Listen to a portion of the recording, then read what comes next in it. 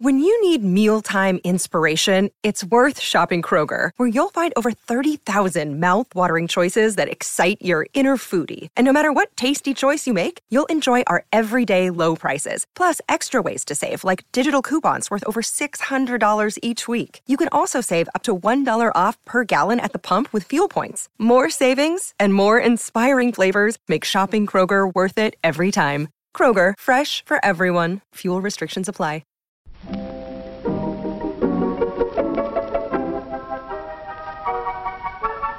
Maybe it's just that you don't know how to use social courtesy. Oh, that's old-fashioned. Watch how Lizzie Post and Dan Post-Senning act as host and hostess. They know that courtesy means showing respect, thinking of the other person, real friendliness. Hello, and welcome to Awesome Etiquette, where we explore modern etiquette through the lens of consideration, respect, and honesty. On today's show, we tackle your etiquette questions about dogs on vacations, backing out of a group weekend, sharing costs, gift cards and thank you replies, and a +1 wedding gift expectation. Plus, your most excellent feedback, etiquette salutes for the week, and a postscript segment on the beauty of truth by Emily Post. Awesome Etiquette comes to you from the studios of Vermont Public Radio and is proud to be produced in Burlington, Vermont by the Emily Post Institute.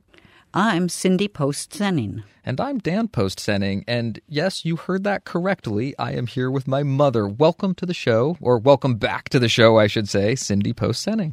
Thanks. It's my pleasure to be here. I look forward to spending another hour with you on Awesome Etiquette. This being an etiquette show, I will thank you again for being here. Lizzie Post is away on vacation this week, a much-needed vacation. She has been remarkable in holding down the fort when I have been away on honeymoons and paternity leaves, and it is her turn to get a little much-needed R&R, and she is away, enjoying that time, and we're doing our absolute level best to not draw her back into the family web that is the Emily Post Institute, but it's really, really nice to have family that we can turn to when these opportunities arise for Lizzie and myself.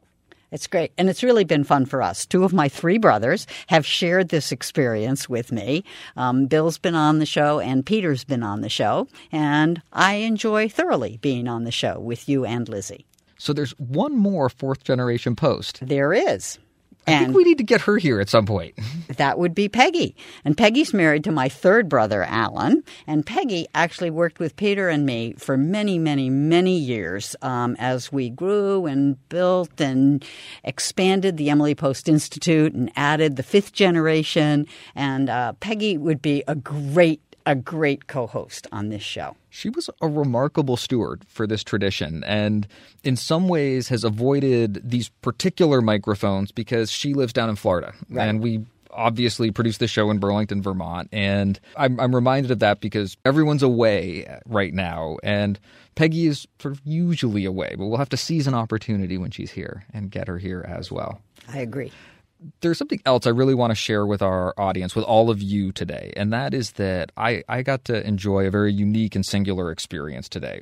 I mentioned that I am often away and Lizzie is often holding down the fort here. And one of the roles that she plays at the Emily Post Institute is she womans the Awesome Etiquette inbox in our mail system. So Lizzie Post sees all of your etiquette salutes, your comments, your feedback, and your etiquette questions. And oftentimes when I'm sitting here with her at the start of a show, she talks to me about how that feeds her, how much she gets from being the point of contact for this show, that she is continually inspired by people's good nature, by their impulses to want to do well, to be good at what they do, to be better people, to find the right thing to do for the sake of people around them, for all of us to behave in considerate, respectful, and honest ways. And that has absolutely been my experience as I've seen that inbox. As I've looked into it and looked for the material that turned into today's show, I found myself really inspired and really impressed by all of you. So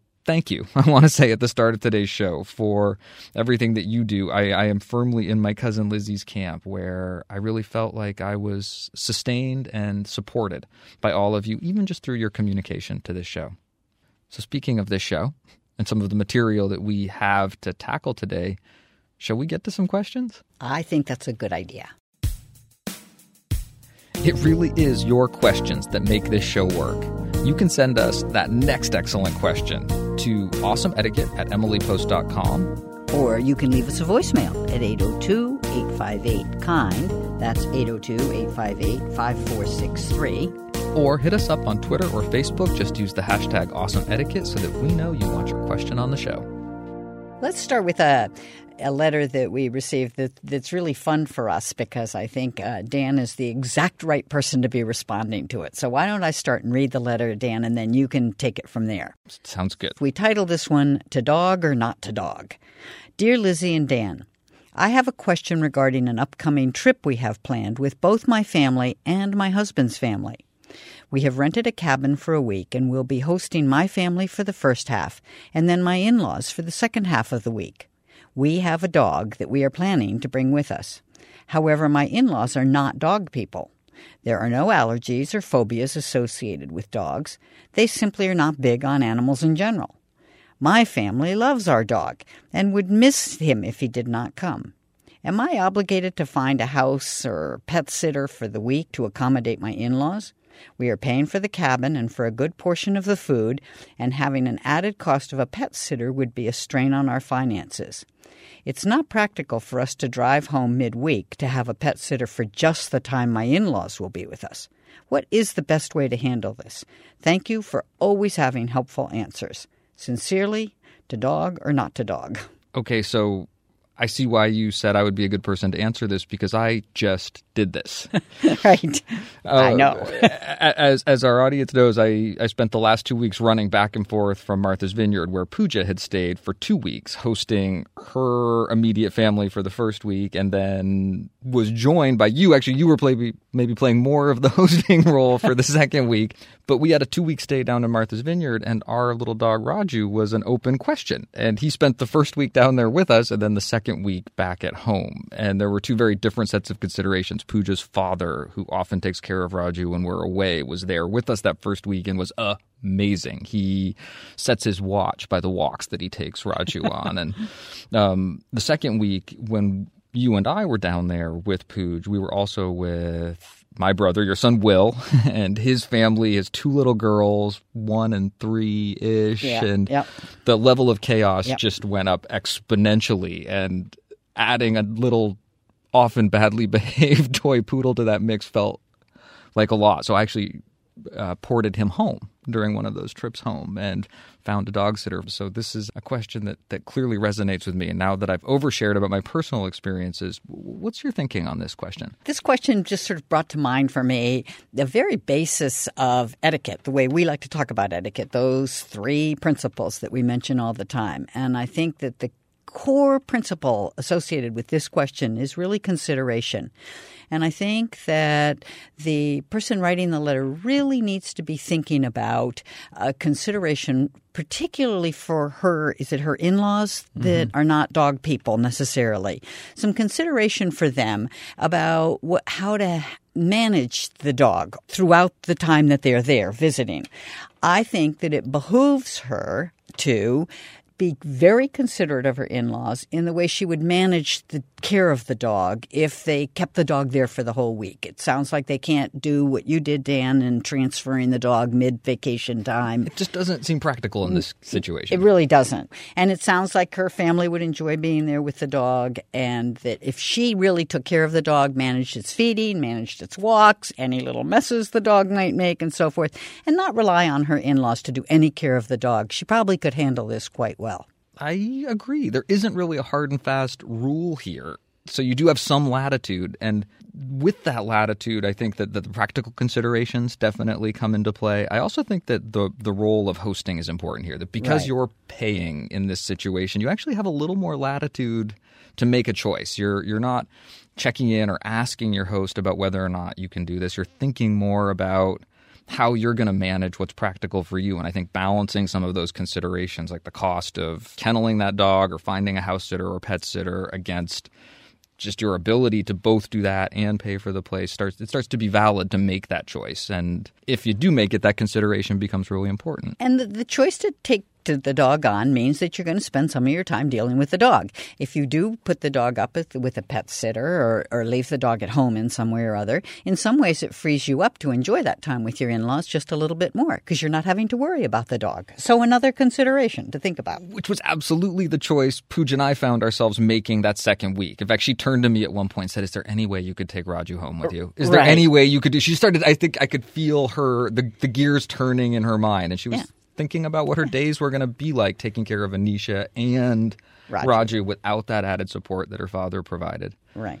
The only addition that I would add to that advice is that I would add a dose of communication, and I would think about really prepping my in-laws ahead of time. And maybe that communication happens through your husband. But I think that the sooner you let people know that you were thinking about them when you made this choice and you're going to do your best to minimize that impact. And that might be important to deliver. It might not be. It might be a really soft delivery. It might be more of a discussion. You mentioned that they're not allergic or phobic. So I don't think it needs to be a fraught or difficult discussion, but just an ounce of prevention being worth a pound of cure. I often say things that my mother taught me on this show, and that's something I learned from my mother. There you go.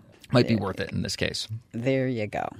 So we certainly hope that is enough information to get you along and that you have a wonderful, wonderful time with both your family and your in-laws. Well, here's something. You're not a bad doggy, Penny. But I guess we weren't nice to you, were we? We love you, Penny. We always will. Awesome Etiquette gets support from Storyworth. There are some stories about your mom's life that you truly never get tired of hearing. From hilarious to heartfelt, tear-jerking to plot-twisting, Mom's retelling of the events always brings a bit of joy. Just in time for Mother's Day, we here at Awesome Etiquette found the perfect gift that can capture all of your mom's stories for your family forever. It's called Storyworth. Storyworth helps you preserve precious memories and stories from your mom or a mother figure in your life for years to come. Here's how it works. Each week, Storyworth emails your loved one a thought-provoking question that you get to help pick. What was your first job? Who was your first crush?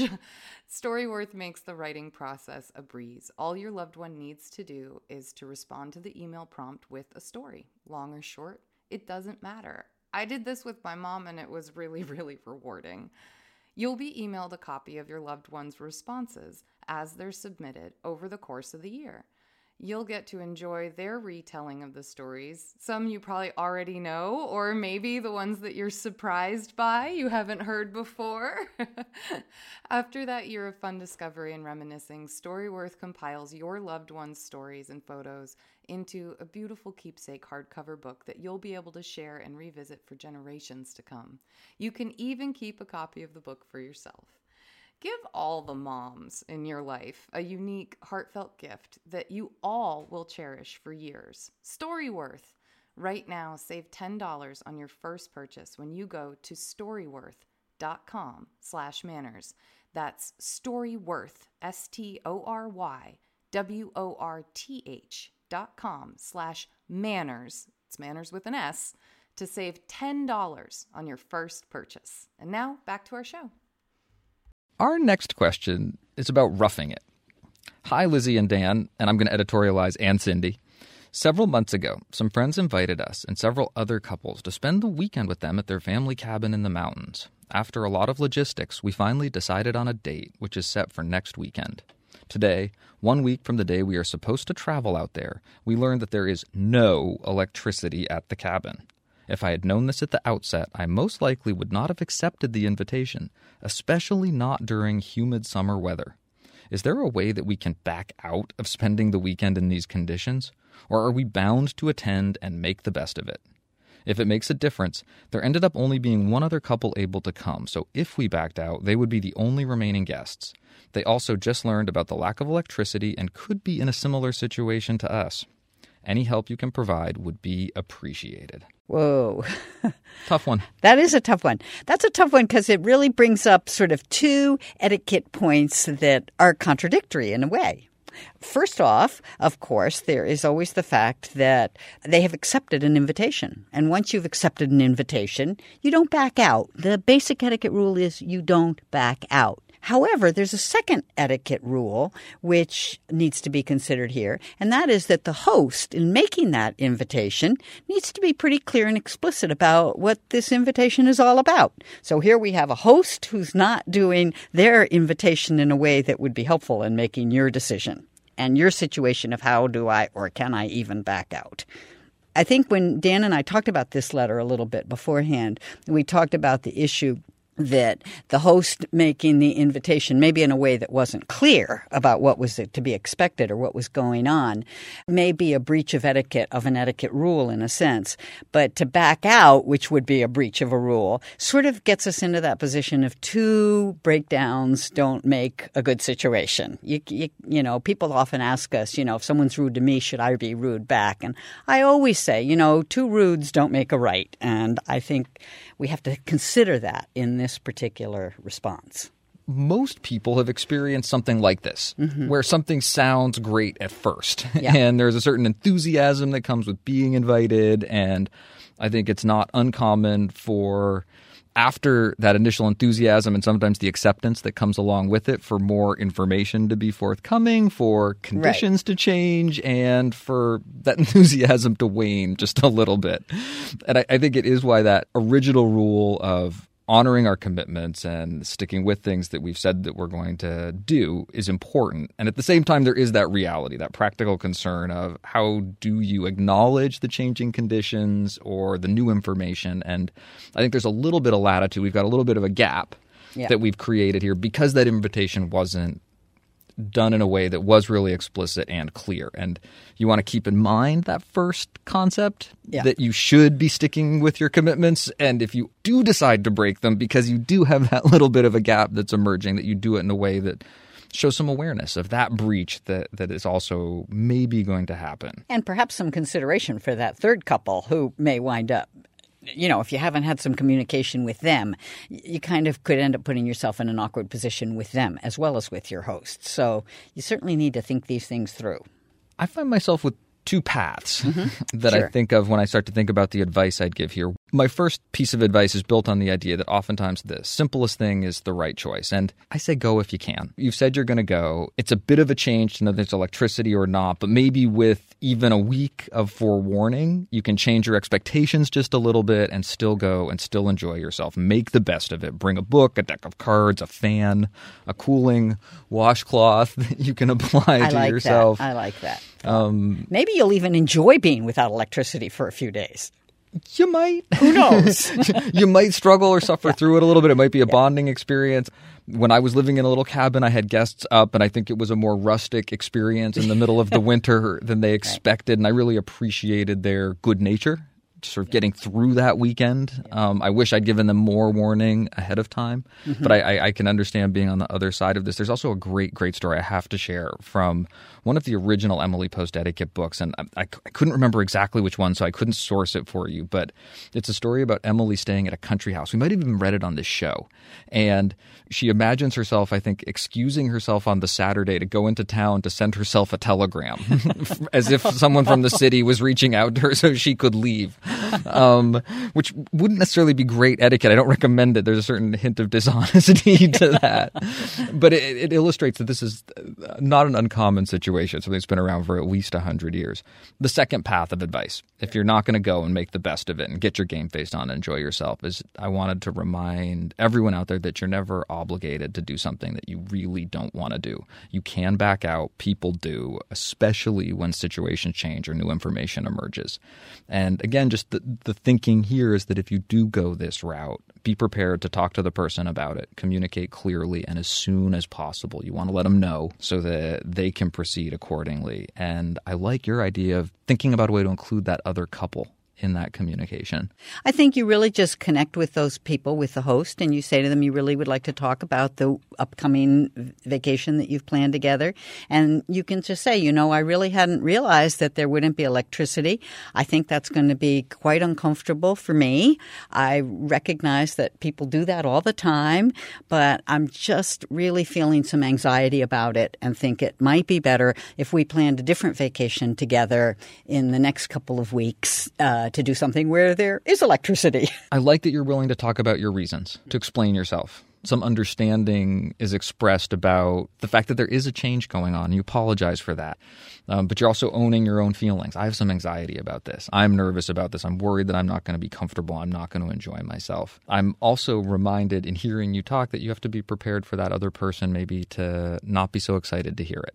That just because you're explaining well doesn't mean the other person's going to be easy in their acceptance of that, and your willingness to be present with that is also important. Probably the most important thing that came up early at the tail end as I was thinking this through was the issue of including a plan to do something together the next time. That way, they don't think it's that you just don't want to be with them for the week and you're making an excuse about the electricity. But you want to be clear, and if you have something specific, so much the better. Well, we're kind of roughing it our way through this answer, but I think that's a pretty decent place to leave it. I like the sample script. I like that thinking. And I really hope that whichever way you decide to go, whether you're going to go and make the best of it or whether you're going to let them know as soon as possible that you're not going to be able to make it, that things work out all right. And this isn't an impediment to the relationship moving forward. Great. So why don't we go ahead and listen to the letter we received from 40. My etiquette question centers around a 40th birthday party that my husband and I want to host. We would like to spend a long weekend in Mexico with friends, and we would like to pay for some of the trip and events for those that want to come. Right now, we have 10 rooms booked for a weekend in October, but we're struggling with how to invite our friends. Unfortunately, we cannot afford to pay for the whole trip for everyone, but we would like to subsidize some of it and host a dinner or a sailing trip while everyone is there. The resort is all-inclusive, so the price is an all-in cost. So do we invite our friends and say we are hosting them and the reduced cost for the weekend is $600? Or do we say we negotiated a lower rate and if they would like to attend, the cost is $600? Or is there another way to politely explain what we want to do? The other issue is that I'm not sure the hotel can accommodate our request to let us pay some amount on each room, which means our friends may need to pay us directly for the cost of the room. How do we explain that and go about collecting money? I fret over the etiquette of this entire weekend so much, I'm thinking of just not paying for any rooms at all for fear of offending someone. Hopefully you can help us figure out the perfect way to explain all of this. Thanks, Megan. 40th birthday, you say? That's what she says. My hand is in the air, and since this seems to be the show where I'm sharing a lot of very personal information, I will share that I am rapidly approaching my 40th birthday and really appreciate the effort that is being put into honoring this important milestone in someone's life. The celebration. So new decade, the celebration. So really bravo to you for thinking about how to make this day so special. I appreciate that impulse. I also think that you have really identified the etiquette crux here, which is the question around the idea of hosting or not. Are you hosting this weekend gathering or aren't you? And really the expectation is that the host is going to pay. It's going to cover someone else's expenses, whether that's for a dinner or for a vacation that you've invited someone on. And I think that the question that you ask about the particular language that you would use when inviting, do you say that you're hosting them?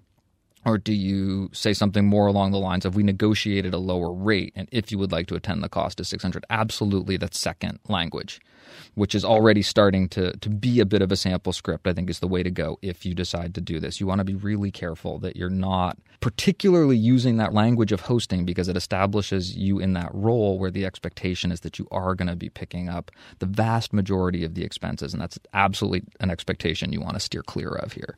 Right. And I think that if you really want to stick with that word hosting, you may want to think about hosting a smaller group, just one or two couples that you would be bringing, and not try and get into hosting for 10 other rooms, 10 other couples potentially.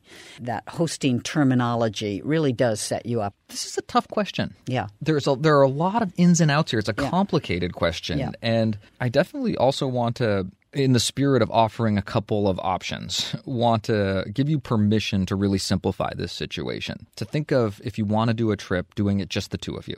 Or like my mother said, just think of one or two other couples where maybe you could absorb more of the cost, or where all of the communication issues are going to be easier to manage. I know from up here in Vermont, a visit to Mexico is a big trip. It's a big commitment in terms of time, resources, just personal energy and effort. Organizing and coordinating vacations together takes a lot of work. It's a lot of effort, even when everyone is really committed and there's a lot of buy-in. Way beyond just the expense. So having some awareness of that in your mind also might make it easier to be accepting of the idea that maybe not everyone's going to be able to go.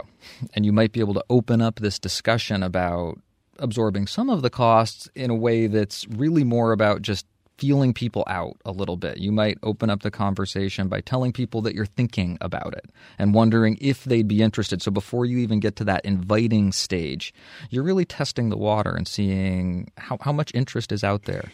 So your invitation can actually include even some hosting language in a sense. You could say, we're planning to go to Mexico for whatever number of days for Dan's 40th birthday, and we've managed to book some rooms and get a group rate. So if you're interested in joining us, this is the number you would call to book a room to join us. But we also would like you to know that we're going to host a special birthday celebration dinner on the Saturday night of the weekend or whatever. And we certainly hope you would join us for that. And there the implication is clear that you're paying for that dinner, and that's what you're doing, but that they're paying for their room and setting up their own rooms. I like using that hosting language. I heard you mention it earlier, but to leverage that language to really build the expectation appropriately. Right. The only other thing I would say is if you know that they aren't going to be able to book and get that discount through the hotel, that you make the invitation and say, folks, please let me know if you're interested in coming and I can help coordinate. And then maybe the particular discussion about the exchange of money happens one-on-one later on. It's not built into that invitation, but it's part of the exchange that happens afterwards that follows the RSVP. Right. I want to take us out on this question by once again saying, rah, well done. Way to think about how to honor that big 4-0, nudge, nudge, hint, hint, wink, wink to all the important people in my life. I really hope that it's a smashing success, however it works out. A party calls for teamwork. Why, nobody will have any fun unless everyone joins in. So join in wholeheartedly in any game suggested, and you'll all have a lot more fun. Our next question is titled, Thank You for Remembering. I recently received a birthday card from my grandparents. I'll admit I've never been as close to them as I'd like, but I always appreciate how they think of me on my birthday and Christmas. Is there an expectation that one send a thank you card in response to a greeting card? It's likely that I will send them whether it's expected or not, since it never hurts, but I was curious what the general guideline is in this situation. Sincerely, Lisa from the Northwest. Well, hello, Lisa from the Northwest, and I think you are right on track. Our etiquette advice to you is straightforward, that a card does not require a letter or a note or a card in response. However, I think the way you put it was, it never hurts. It never hurts. And in fact, it's sometimes a great thing. Think how excited you are when you get that card in the mail. And they're in handwriting, not in some computerized printout. You see this piece of mail has arrived and how exciting it is to get that. A note back to your grandparents is going to get the same response from them. How great it is to get a piece of personal mail, and what a nice connection for you with your grandparents. I think it's a great idea to send them a note, and that's what I would advise you to do. We often on this show talk about approaching etiquette through the lens of opportunity, not obligation. It's not just about hitting your bare minimums, that while it's not required that you respond, the idea that you would be inspired to respond really is delightful. And one of the things that I love about this question is that it's reminding me that the little courtesies really do work to keep us connected. That relative, that grandparent who is maybe further away or with whom you have a relationship that's a little more distant, making that effort to send that card can be enough just to inspire that feeling of connection. And over time, making that effort really does develop relationships and sustain relationships in important and significant ways, even though something like a greeting card can feel like it's a small thing. It really does over time, and even in particular instances work. And that's really nice. So why not reply? Why not let that develop in you the idea that you want to... Right. You say the words, I always appreciate how they think of me. I mean, that's just classic. That's so lovely. I want to even expand the advice a little bit and say you have other options. There's a point of etiquette that says in today's communication-rich environment, you take a look at the medium that a message arrives in to think about how you're going to respond. So you RSVP to an email reply with an email. That if someone sends you a card or a handwritten note, I love the idea of replying with a card or handwritten note. Let that medium start to set the tone for the interaction. You can also pick up the phone and call. You could also put a reminder in your calendar. We have these great devices that so many of us carry around that says this is their favorite holiday. I'm going to put a little reminder in a week ahead to send a card their way next time. Our cards are going to cross in the mail the next time this happens. I like that. I'm going to find out what their birthday is, and I'm going to send them a card on their birthday. So that inspiration can work in a couple different ways, but definitely let it work on you. I would agree with that 100%. So, moving on to the next letter, let me start with one that we've titled Vermonters Go Big. The letter starts, Hi, Lizzie and Dan, and I'll add myself, and Cindy. I want to thank you for your excellent podcast. It's nice to know that all those little etiquettes my mom taught me as a kid, like writing thank you notes, are still useful, relevant, and important.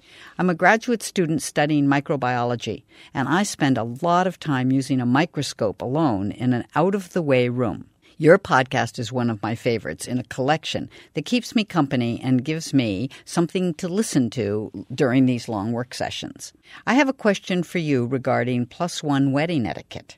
I have been invited to a wedding this summer as the +1 of my boyfriend. The couple getting married are friends of his, but I don't know them very well. What are the expectations of me in this situation, specifically in terms of a gift?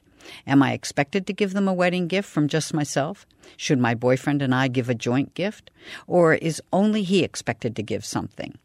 I've heard that a guideline for wedding gift giving is that the cost of the gift should reflect the price of the meal. Is this true? And if so, should our joint gift reflect the cost of 2 plates? Am I even obligated as a +1 who doesn't know the couple to give a wedding gift? Are there any other etiquettes I should be aware of as a person in this situation? Many thanks and best wishes to both of you. Kirsten from Gulf, Canada. Kirsten, thank you for your question and your kind thoughts. Being a student of microbiology, sitting here with my mother, I really appreciate getting a little context for the question. And it's actually really 2 questions that I see going on here. One is about the recommended cost or expense of a wedding gift, and 2, whether a +1 is expected to give a gift, which I think is a nice little twist on what is really a classic etiquette question. The other thing I have to mention is that there was a study that came out just this last week that looked at the average amount of a cash gift given for weddings in different states. And I've received 4 calls from media who are sourcing stories. This survey inspired a lot of interest in the media, and people have really been wondering about this question. Just very recently, even this summer, this wedding season, about what is the recommended amount to give. And we called this question Vermonters Go Big because I noticed that Vermont was actually at the top of this list for the largest average cash gift. So a little nod to very generous Vermonters out there. But it's a question that's in people's minds, so I thought we would revisit this etiquette classic and the twist. We get asked this about gift giving in all sorts of situations, whether it's a wedding gift, a holiday gift, a birthday gift, whatever. And our response is always that what you do when you're thinking about what gift you give is you think about the people you're giving it to and what they might like, and you stick within whatever your budget is. The amount of the meal at the wedding really has no impact on what your decision for gift giving is. You have to decide what you can afford. It's a really common misconception. It's an idea that was out there because I think there's a very natural impulse to want to have some idea, some framework. What's expected of me? I don't want to give a lot less than everybody else. I don't want to give a lot more than everybody else. I don't want to appear like I'm holding back. You mentioned it as an urban legend that the wedding gift has to equal the cost of the meal or something. But really, that's that sort of tit for tat thinking. Yeah. I think is not helpful, and for all the reasons that you mentioned. And I also think that you don't want to be comparing yourself and your gift to the people around you. It's not about that either. It really is about you and the relationship with this person or this couple in this case that really is the thought behind the gift that makes it special, the oldest cliche in the book. Right. And what you can afford. And those hard realities, those practical considerations that are so important for any good etiquette. So think about what you can afford. Think about that person. And another question that comes up around this is, would you ever give a handmade gift? Absolutely. You could do something that's quite personal. Right. There are all kinds of ways that you can go that can make a gift special that don't have anything to do with the cost. The key thing is that actually in weddings, this is the one time that there really is an expectation that you will give a gift if you're the person invited to the wedding, which would bring us to the part 2 of this particular question, and that's the issue of the +1. Dan, you were just taking a look at some of the things that Peggy, who we mentioned earlier, has had to say about +1s and gift giving. Well, Peggy makes the point in an article that she participated in years ago that really, in a lot of ways, the onus here is on the person who's named on the invitation, the person for whom you are the +1. And there are a couple of points of etiquette there. They're the person that's named on the invitation. Really, they're the one for who the expectation of the gift is the strongest. Right. And they really should be thinking about a gift. And part of their thinking about that gift is whether or not they want to include you as a +1 when they give it. And that's either to invite you to think about it with them, to go in on it with them, to include you on the card that they give when they give that gift.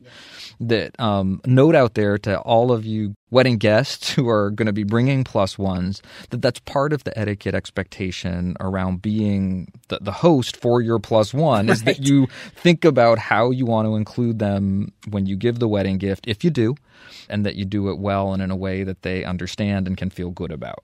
Now, as the +1, if this conversation has not happened, if your host hasn't brought it up, one of my initial thoughts had been that you might ask. You might say, "Oh, do we want to do this together?" But part of me also starts to wonder. It depends on how well you know the person. That you might not want to open up this territory if they haven't asked about it, or if they aren't thinking about it. It might start to call into question how well they've done their role, or whether or not they even want to. If they've decided to give a gift and that they're just going to be giving it and they're not going to include you, do you want to force them to tell you that? Right. It's right on the edge. It's iffy territory. Yeah. As a +1, as someone who's not named on the invitation, I don't think that there is an expectation that you give a gift, but I would take it strongly into consideration. If you haven't had that discussion, if the person that's bringing you hasn't brought it up, I would think about bringing a little something. My mother and I were talking about, if you come from Vermont, it's so easy to get a little jar of maple syrup and to make a little card that says, "So glad to be included on your special day. Thank you so much, Dan." It really is a relatively small threshold to cross, and I think it's worth honoring that feeling, that question in your own mind, and just covering your bases, covering your minimums. There's often a very minimally expensive item on a registry. Yep. That might be a way. You might be able to ask your host if there's a registry that you could look at, that you'd love to give a little something. Right. And then you're taking the responsibility on yourself, and that might open up the discussion. That might inspire them to say, "Oh, no, I'm giving this. Let's put your name on the card." Or, maybe we could present that together.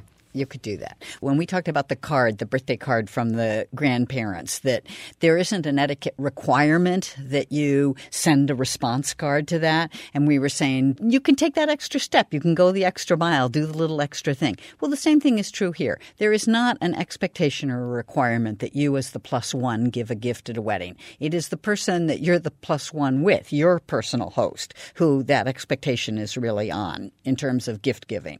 But the little extra extra jar of maple syrup certainly can't hurt and may in some ways enhance some relationships that may be coming down the road in the future. Or maybe not. It doesn't matter. It just would be a nice gift for that moment. It is a special thing to be invited to a wedding. And whether you know the couple or not, just being a part of that special day might be enough to inspire you to want to participate in that particular way as a guest. Yeah. The final thought that I'll leave you with is that sometimes also it's the relationship with that boyfriend that you're really wanting to honor as much as your relationship with the couple that's invited him to the wedding. That sometimes being a plus one is just about being a good companion for the night. Sometimes people bring friends. Sometimes it's the beginnings of introductions to a larger family. And there might be some consideration there that if the relationship with the boyfriend is one that's really significant or important to you, that you might decide to up your etiquette game. And instead of just hitting your minimums, you might say, I really want to be sure that I do this. And then you can. I agree. So many thanks, Kirsten, for your question. And we hope this helps and that you have a wonderful time at the wedding with your plus one person. And I also hope that we continue to be good company as you work away in that lab. And whenever we go to any more parties, we'll remember to be clean and neat and to be on time. And we'll be considerate of others, too. We'll join in the games. Thank you so much for your questions, whether we got to them on today's show or not. Please send your next question, update, or comment to awesomeetiquette@emilypost.com. Or you could leave us a message at 802-858-KIND. That's 802-858-5463. Or hit us up on Twitter and Facebook. Just use the hashtag #AwesomeEtiquette so we know you want your question on the show. Each week, we like to hear your thoughts about the questions we answer and the topics we cover. Our first piece of feedback today comes from the person sitting across from me. My mother had something to say about a piece of advice that was offered on this show and expressed to me that she was thinking about sending in her thoughts. Well, now she's here herself, so she doesn't need to type them up and send them in. Mother dearest, please, I'm curious. I was listening to Lizzie and my brother Bill talk about a response to a question that had come in on podcast number 134 about potluck suppers and whether or not a person should be asking people to pay for ingredients rather than bring the ingredients. They then, on podcast 140, were responding. And I didn't take issue with their response, but I wanted to add something. They wound up talking about a very common way of hosting a dinner at your home or at a friend's home, a group of friends who even come together on a regular basis, and whether or not the person at whose home it was actually the host. And their advice was that that person is really responsible for the main piece of the meal, whether it was meat, they're going to cook a steak on the grill or hamburgers on the grill, or if it's a holiday meal, maybe cook the roast. And then their role really should be to kind of help organize the rest of the dinner. They might call the various people who are coming and say, would you bring a vegetable? And maybe you could bring the potatoes, and everybody else is dealing with the extras. Will you bring the dessert? And they kind of set it up that way. They were referring to that as a potluck supper. And my response was, that is not a potluck supper. Potluck is potluck. And everyone that I've ever been to, nobody directs you what you bring. You may wind up with 10 salads. My statistician husband says statistics will tell you that you're never going to get 10 salads, that you will get maybe 8 and 2 something else. So in any way, a potluck supper is just that. It's potluck and people bring whatever they want. I'm a member of a book club that meets regularly once a month, and it is a potluck supper. And we never know what anybody else is bringing, and we just bring it. And occasionally we have all desserts. That's not bad. So anyway, that's a potluck supper. And I just wanted to be clear. We also as a family do the kind of thing where we share who brings what, and we talk about how it's organized, and there are different ways it can be organized. I loved it. You had this personal experience, this book club you've been part of for how many years? Oh my gosh, for 12 years, I think. And that is a true potluck supper. And we even laugh about it being potluck, and that's what it is. Even church dinners that they sometimes think of as potlucks aren't. They're really dip suppers, and the church organizes that they want this many vegetables, this many potatoes, this many meats, da-da-da, and people pay, and those are called dip suppers. Dime a dip, quarter a dip, $1 a dip, whatever it is in this day and age. But potluck is just that, potluck. Thank you for that feedback. It's almost more delicious in person. Our next piece of feedback comes in response to a discussion about wedding seating plans. Dear Awesome Etiquette, I just had to write in after episode 140. I have a story for you about wedding reception seating. There were only about 40 people at my wedding reception, and the small room held 5 round tables of 8 seats each. We thought, in quotations, we had decided with our parents that we would reserve 1 table for them and us, plus our maid of honor and best man. When we arrived at the reception, the entire room stood up and applauded us. I grabbed my husband's hand, beamed at him, and gave him a kiss. Then, as the applause died down, my smile became fixed, and my hand a death grip. Our seats were gone. Other family members had joined our parents at the reserved table, and it was full. We awkwardly stood there for a moment. The room seemed to hold its breath to see what we would do. Then I noticed there were 2 more seats in the room. By sheer luck, those last 2 seats were at a table of close friends. Everyone else in the room was a family member. So we got to spend our reception dinner with the people we had chosen to bring into our lives, some of whom we had not seen for years. All's well that ends well, but if I could change anything about my wedding, I would have added place cards. Sincerely, Erica. Erica, you paint a real picture.